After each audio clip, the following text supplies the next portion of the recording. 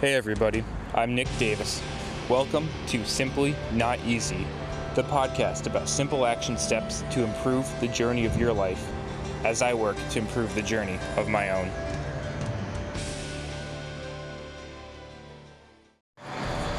Hey, what's going on everybody? Welcome back to Simply Not Easy. Hope you all having a great day out there today. Workout Wednesday, and today the possibilities are endless.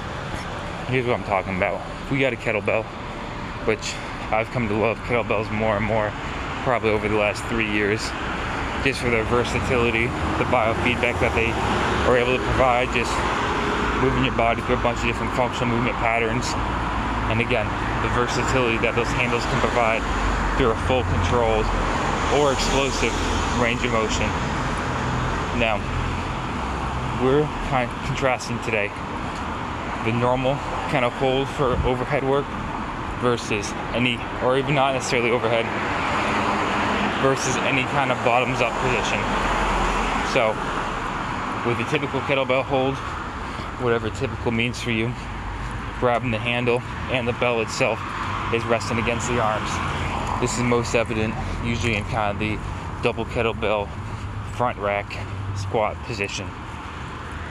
But as we go through other movements, right, we have some ability for versatility here, where instead of having the handle above and the bell below, it's bottoms up. So we're having the bell on top and the handle below. This has a lot more of a stability challenge, as a wider base, heavier weight is on top, balancing on a smaller surface.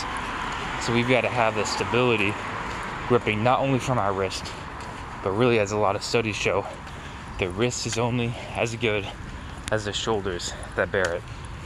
So as we've got strong shoulders, good coordination for the rotator cuff, good stability there, we're seeing that the wrists don't have to compensate as much through that position. So keep those shoulders strong for whatever functional workouts you're doing. Try that bottoms up position. Again, think of it as two different weights. The weight, you will not be able to handle as much weight for a bottoms up position as you will for a normal. If you can, that means you are greatly underdosing yourself for what you are able to achieve, right? There are times for working stability with strength. There are times for working just strength in there. Make sure you get a little bit of them both. But again, that bottoms up position unlocks everything. Think of a dumbbell as kind of halfway in between. Not as good as kind of the versatility of normal kettlebell hold. Can't do as much with it, but way easier for that bottoms up position. So let's say that you're trying to hit a Turkish get up or some other kind of move like that, where you go from a normal kettlebell hold to bottoms up.